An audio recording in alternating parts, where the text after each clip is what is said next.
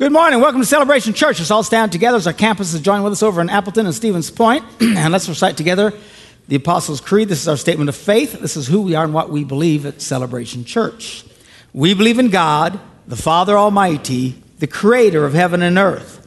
We believe in Jesus Christ, his only Son, our Lord, who for us and for our salvation was conceived by the Holy Spirit, born of the Virgin Mary, suffered under Pontius Pilate, was crucified, died, and was buried. He descended to the dead, and on the third day he rose again. He ascended into heaven and is seated at the right hand of the Father. He will come again to judge the living and the dead, and his kingdom will have no end. We believe in the Holy Spirit, the holy Christian church, the fellowship of believers, the forgiveness of sins, the resurrection of the body, and the life everlasting.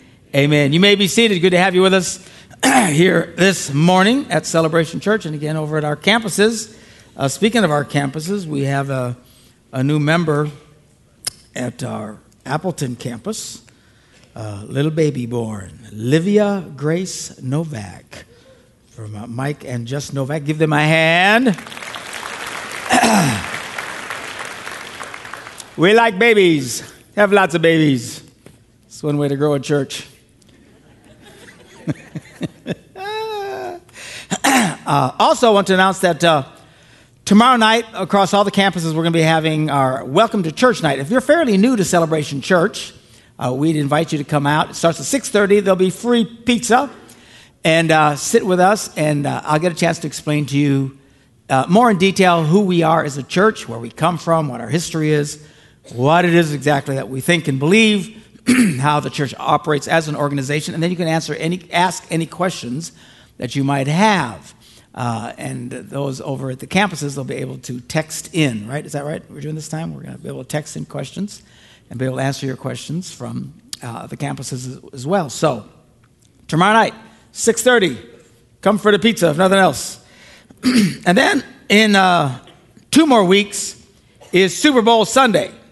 Now, assuming things go well today, our beloved Packers will join them. Either way, it's coming, Super Bowl Sunday, February 5th. In the last few years, what we've done is we've done a special presentation of professional football players who have faith in Jesus and how Jesus changed their lives. And we're going to be sharing that. It's going to be a lot of fun. Got a little promo clip right here. Hey everybody, with the Super Bowl coming up, we've got a great opportunity for you to connect your church to your community. It's called Football Sunday, and last year over 2 million people watched. You'll see stories from NFL players DeBrickashaw Ferguson, Anquan Bolden, and Brandon Marshall, as well as other NFL players who will be playing in the Super Bowl.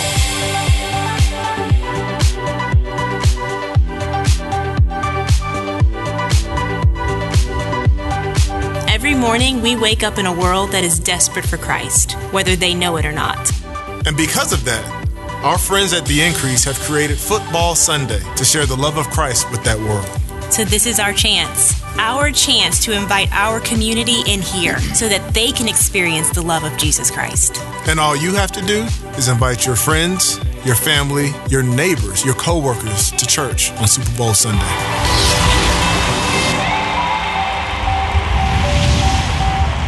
All right, Super Bowl Sunday. Invite your neighbors and friends, particularly if the Packers are in the Super Bowl, so they can get all the prayers they can handle. I got the gold on, I just don't have the green today. Green, I didn't have anything green with the gold. By the way, last week, seriously, I thought I was going to die of a heart attack. I mean, my heart is just pounding. My head's getting dizzy. I'm thinking, oh, Lord, this is it. I'm going to die watching a stupid game. Headlines, pastor dies, stupid death. Anyway, so hopefully we don't have another heart attack today, but hopefully they do well. And Super Bowl Sunday coming up. We are in a series that we started last week, launching into this new year, called The Significant Events of the Old Testament. We're going to go through and hit some of the significant key events. We're not going to be obviously going through the whole Old Testament, but just the key events. Why is that? Because they're key to understanding our faith today. Without knowing what happens in the Old Testament, some of the New Testament is kind of hard to understand. How did we get here? Why do we pray the way that we do? Why doesn't God do this? Why don't we try this? Why don't I drink some water?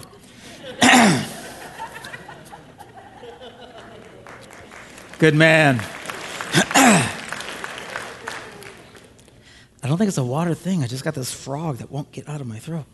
Anyway, what was I talking about? Oh, Old Testament. So, we're going to look at these key events to show us, why we pray the way we pray, why God works the way he does, why don't we do certain things, because we learn that from the Old Testament. If you don't know these Old Testament accounts, you're going to be missing some key things in your Christian faith. So that's what we're going to do. A lot of people are fairly new to their faith in our church, and many of you don't know these stories at all. Or some of you will remember them from the children's version, which are overly simplified and very sanitized. So we're going to be looking at these and grow from it. I have no idea how long this will take, but I'm not going anywhere. What's the rush? Assuming I don't die of a heart attack today. All right. So now the first significant event in the Old Testament, obviously, is the account of creation. We decided not to really get into that because we get into it every so often when we talk about the Apostles' Creed, talking about we believe in God the Father, the creator of heaven and earth. Few parts of the Bible are more debated than the early chapters of Genesis. How much of it is symbolic, how much of it is literal, doesn't really matter. The reality is we are here because God put us here. God created the heavens and the earth. It wasn't the result of some big cosmic burp somewhere, okay? And God spoke and things came to life. And God spoke, the Bible says, so it said to the earth, bring forth animals and stuff. And that's what came forth from there. But when it comes to mankind, it's a whole different ballgame. Even if you look at it, it's in the most symbolic of senses. What symbolically would say is that when it came to the creation of man, God created man of his own hands and breathed into him the breath of life. Your grandma was not a critter. Okay, we didn't come from critters. If you want to debate the critters came from critters, I don't care. But we are not critters and didn't come from critters. We are made in the image and likeness of God. All right, so the next significant event, obviously, is the fall of man. Now, what happens is God creates Adam, gives him this wife Eve. He puts them in this glorious garden and gives them one rule. This one tree, you can't eat from the one tree. Now, people say, well, why? Why the one tree? Why did he do that? Because without some kind of conditions, love is not possible. Which is one of the reasons that I get highly irritated by this idea, this phrase, unconditional love. I know what people are trying to say when they say that, all right? That God loves us no matter what. So I have unconditional love for my children. Okay, I know what you're trying to say. You love them no matter. But the reality is there are conditions in every relationship. Your relationship with your wife, relationship with your kids, okay? Certainly our relationship with God. If you want to say God loves us no matter what, say that. Don't start adding this unconditional. Because it actually, words have meaning. And unconditional is a bad phrase from a faith perspective. Because the Bible is filled, if nothing else, it's the list of conditions. To say that there's no conditions is patently false and absurd. In this book that I did, The Battle Over the Rules, talking about how couples fight about what the rules are and who can do what, I point out the fact that I go through the key promises of the New Testament. We skipped over the Old Testament because we'd be there forever. But just all the key promises of the New Testament. And every single promise in the Bible, old and new, we could not find one single promise in the Bible that did not come with a condition. Not a one. Now, I'm not saying I didn't miss one, despite my Greek God looks. I may have missed one and made a mistake. If you can find one, let me know. We couldn't find a one. Every single one. We go through every single major promise in the Bible, in the New Testament specifically. And it's the same with the Old Testament. We just didn't go through all the ones in the Old Testament. They all come with conditions. This idea that there's true love means no conditions is absurd. It is insane. God loves you. I get it. No matter what, I get it. But don't use unconditional, because there are conditions. We need to meet God's conditions. And that's why we read the scriptures, to find out what the conditions are. Same is true, again, even in marriage. That's the sense of the book. You know, I talked about last week that stupid movie back in the 70s, Love Story, that's the phrase was, love is never having to say you're sorry, which is ridiculous. Love is nothing but saying, I'm sorry, I'm sorry, I'm sorry, I'm sorry. All right? So, without the one condition, there's no choice. God puts the one tree, of all the trees, one tree. Now, we don't know how long it was before Adam and Eve went to the one tree. Based on their descendants, I would say about 45 minutes. I think they just made a beeline for that sucker, man. I don't think they wasted any time getting right up to that thing. Oh, look at it. It looks kind of pretty, And we read the fall of man. We read last week how the serpent tempts Eve and tells her to start doubting what God said and adding to what God said. And, don't worry, it'll be fine. Oh, it's all going to be great. And we pick up the story in the third chapter, 6th verse. When the woman saw that the fruit of the tree was good for food and pleasing to the eye, and also desirable for gaining wisdom, she took some and ate it, and also gave some to her husband who was with her, and he ate it. And then immediately, the next verse, what happens as a result of them doing what God told them not to do? Changing the direction of God's intent for mankind. It says, then the eyes of both of them were opened, and they realized they were naked. So they sewed fig leaves together and made coverings for themselves. Number one, the first thing that happened to them was an incredible sense of shame. What is shame? It's humiliation, regret, chagrin, remorse, embarrassment, self-reproach, self-reproof, self-disgust, always being aware of being exposed and failing to measure up. This has been passed down to every man, woman, and child since that day. Mankind, if nothing else, is constantly struggling with a sense of shame. Now, the good news is that in Jesus, this is lifted. He lifts our shame, and he gives us new life. It's surprising to me how many Christians don't get this. Even though they come to Christ in faith, they still live in this state of shame. They always feel bad. I never measure up. I'm a nothing. I'm a nobody. I stink. I'm nothing but a scuzzball. Whatever a scuzzball is.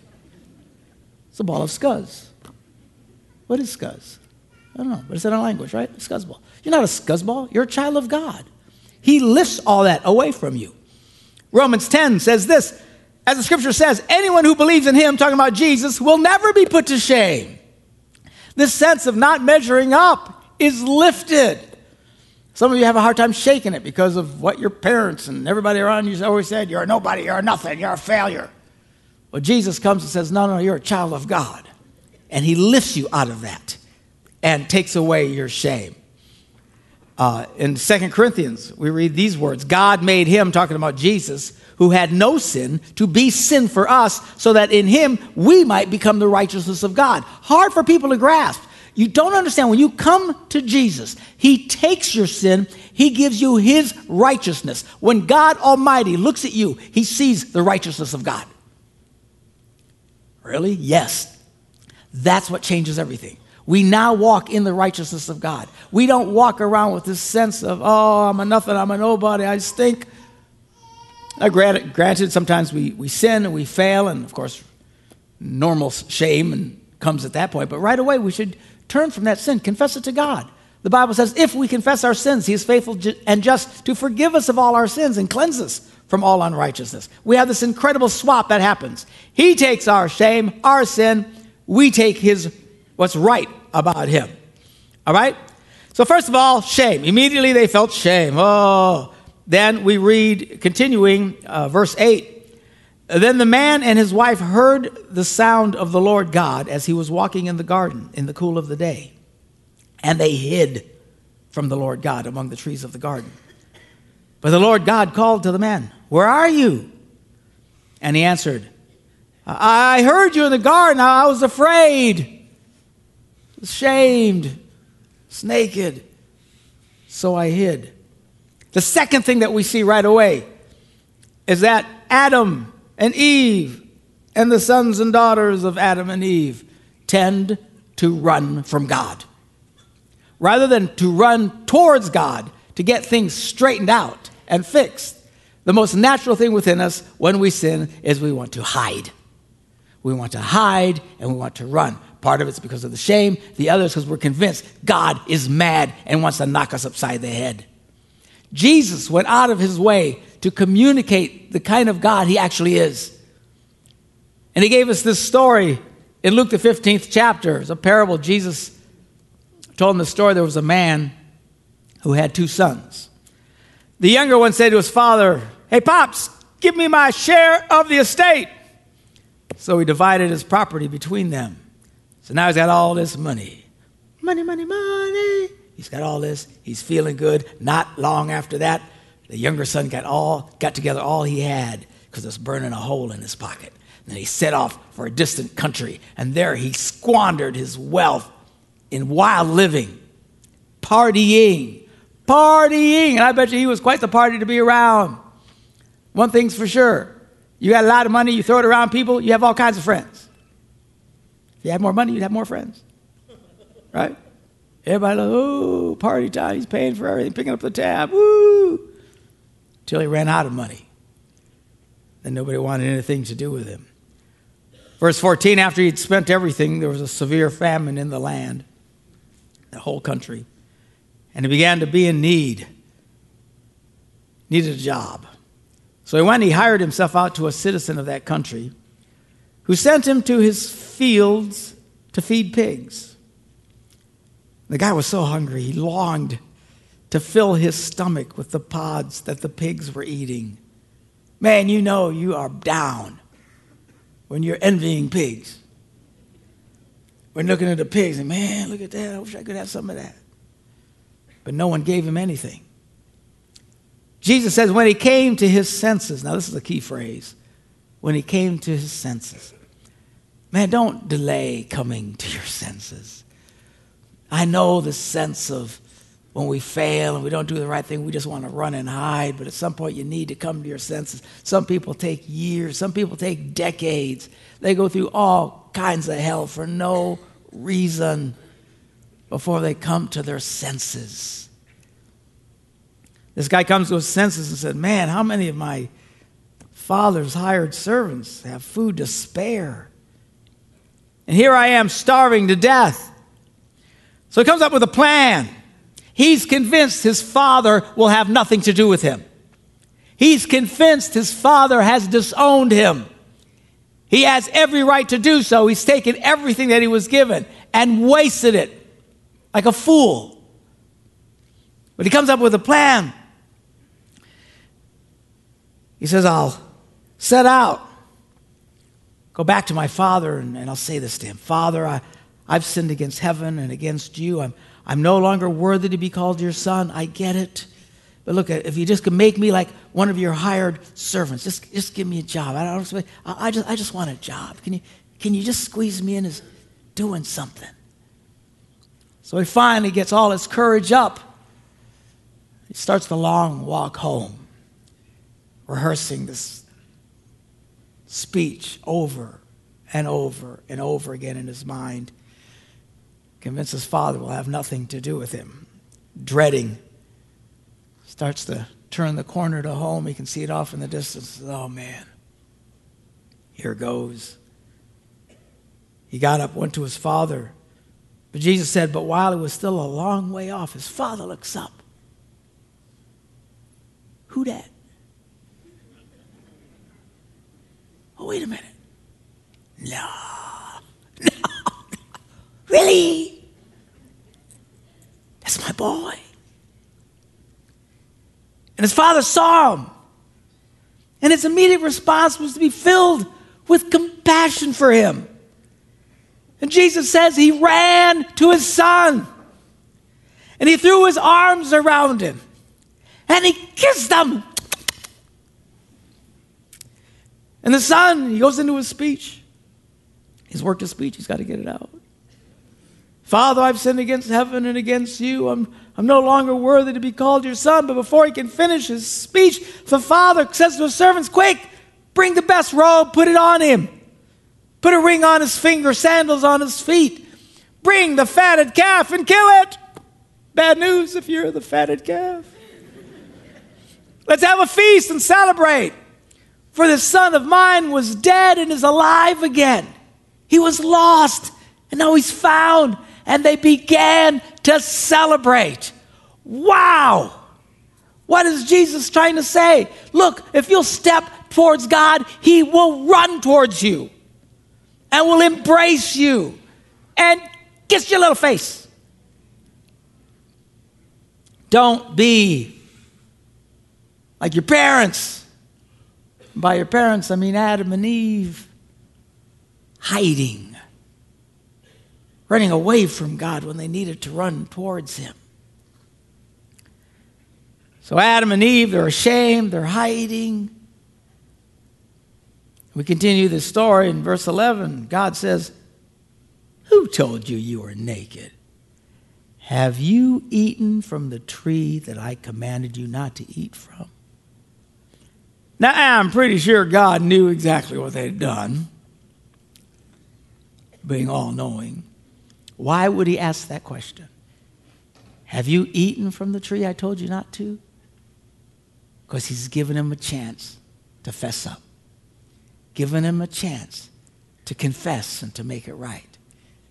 Is that what Adam does? Is that what Eve does?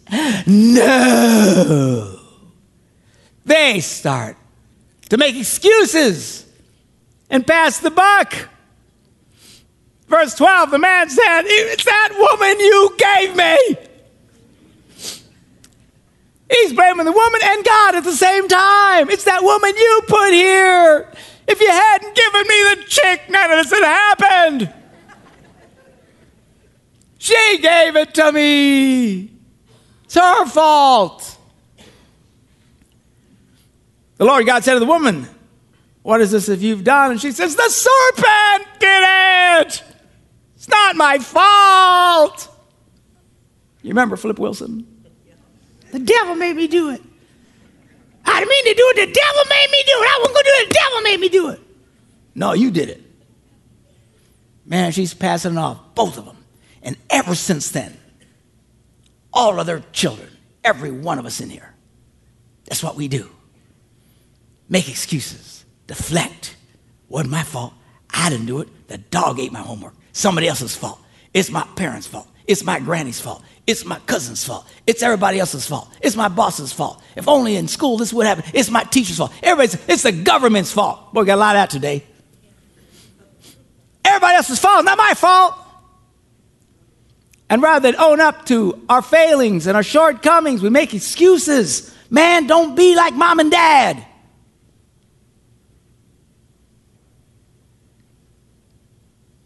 By the way, don't be afraid to say, I'm sorry. I'm stunned at how many people struggle with the idea of saying, I'm sorry. You know where you get that from? You get that from mom and dad. That psychotic, crazy thinking in them got passed down to you. What's the problem with saying I'm sorry? Nothing happens when you say you're sorry. It's not like your arm falls off. Nothing happens. But you just can't say it. Don't be like that. 8 words that'll change your world. 8 words. 8 words that'll change your life for the rest of your life. You ready? I was wrong. You were right. I'm sorry. I was wrong. You were right. I'm sorry. Everybody say it. I was wrong. You were right. I'm sorry. See, nobody died. All you men, look at your wives. Say, I was wrong. You were right. I'm sorry. Nobody died.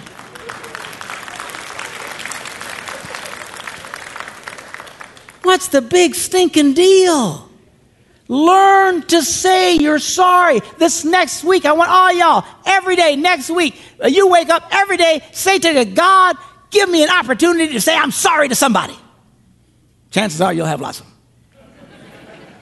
Don't be a jerk. Don't be a jerk. Well, it's somebody else's fault. But Pastor, what if it wasn't really my fault? So what? Say you're sorry anyway. Well, I ain't going to do that. You need to do that. Don't be like Adam. Be like Jesus. Because he took our sins and none of it was his fault. See, Adam said, no, not me. It's not my fault. It was your fault. You gave me that crazy chick, that crazy woman. The woman said, what my fault was that serpent, man. He told me all these stuff. What my fault? But Jesus said, it's my fault. I want you to think about how incredible this is. Jesus, the complete opposite of what Adam did. It's like if you're standing before God on Judgment Day and all your sins pop up and all the hurt and the pain and anguish that is all created, and God says, who is responsible for this? Looking straight at you.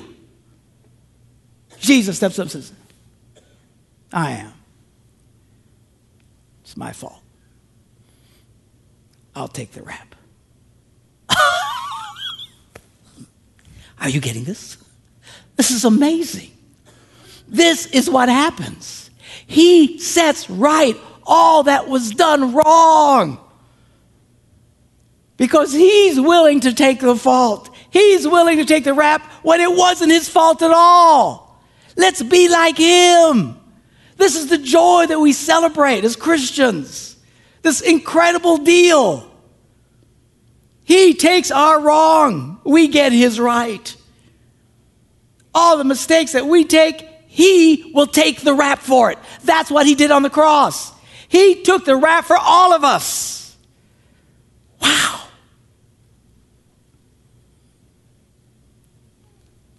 People watch us on TV all around Wisconsin this morning. Say, you Christians, you know, why are you so happy? Why is this is why. This makes you happy. This is incredible.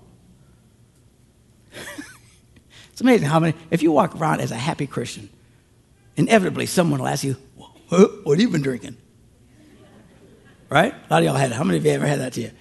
Yeah. Some of y'all aren't very happy. That's the problem with you guys. I've had it several times. Walking with us.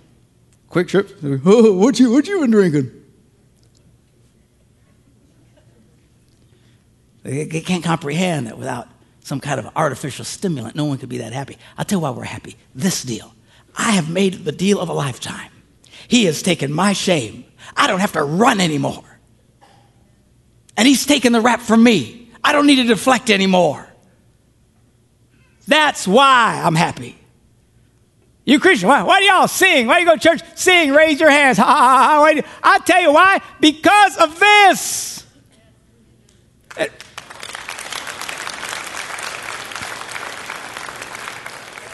You know why they think we're crazy? You know why? Because it's true that if you have a large response with not much stimulus, that you're crazy. Right? For example, the Packers playing today.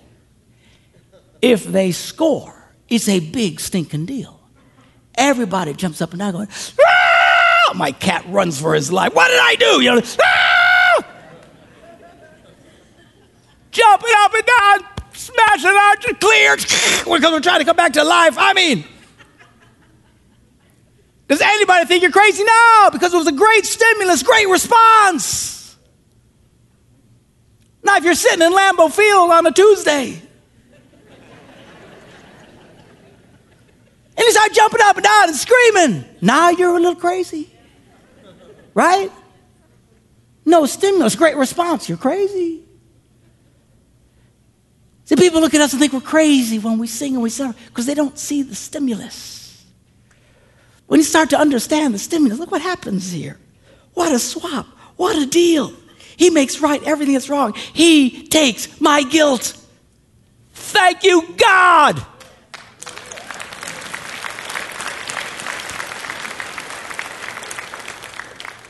That's why we sing. What's that old hymn? I sing because I'm happy. You know the song?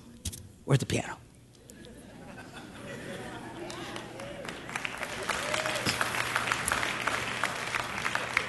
Turn on the lights. It's dark over here.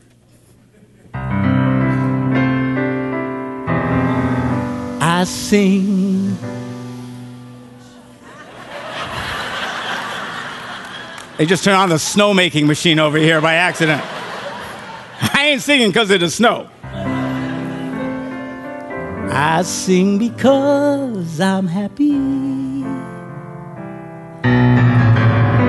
I sing because I'm free. His eyes on the sparrow, watches over me. You know that song? Yeah. I sing because I'm happy. I sing because I'm free. His eye is on the sparrow, and I know he watches me. Hallelujah. That is why we sing. We sing because we're happy. Why are we happy? Because it's an incredible deal. No more shame. No more running and hiding. No more having to deflect and make excuses. Because he says, I'll take the rap. It's my fault. That's why we give of our time, give of our talents, give of our money. People think we're really crazy when you give money. Why would you give money? Must be a cult. Because we're grateful. We're grateful. So you get this picture. You start to understand this. You get this right stimulus. Everything else becomes easy. It's easy to sacrifice. It's easy to give. It's easy to celebrate. Because what was terribly screwed up has been wonderfully set right. Let's pray. Father, we're so grateful for your gift of Jesus. How upon that cross he became the Lamb of God to take away the sins of the world. Lord, help us to realize what we have in you. Help us to walk free of shame, not be running away from you, but to run towards you. And not to make excuses, but to realize if we confess our sins, you're faithful and just to take the rap for us. Lord, for anybody listening to me this morning who doesn't really know you, who's never really experienced this, they might have even gone to church all their lives, but they've never really gotten this. God, I pray you'd open their hearts and eyes right now, that they might realize that coming to you and putting their faith in you, you can set right what was done wrong so many years ago. And for this, we're grateful in Jesus' name. And everybody said, Amen, and God bless the Green Bay Packers.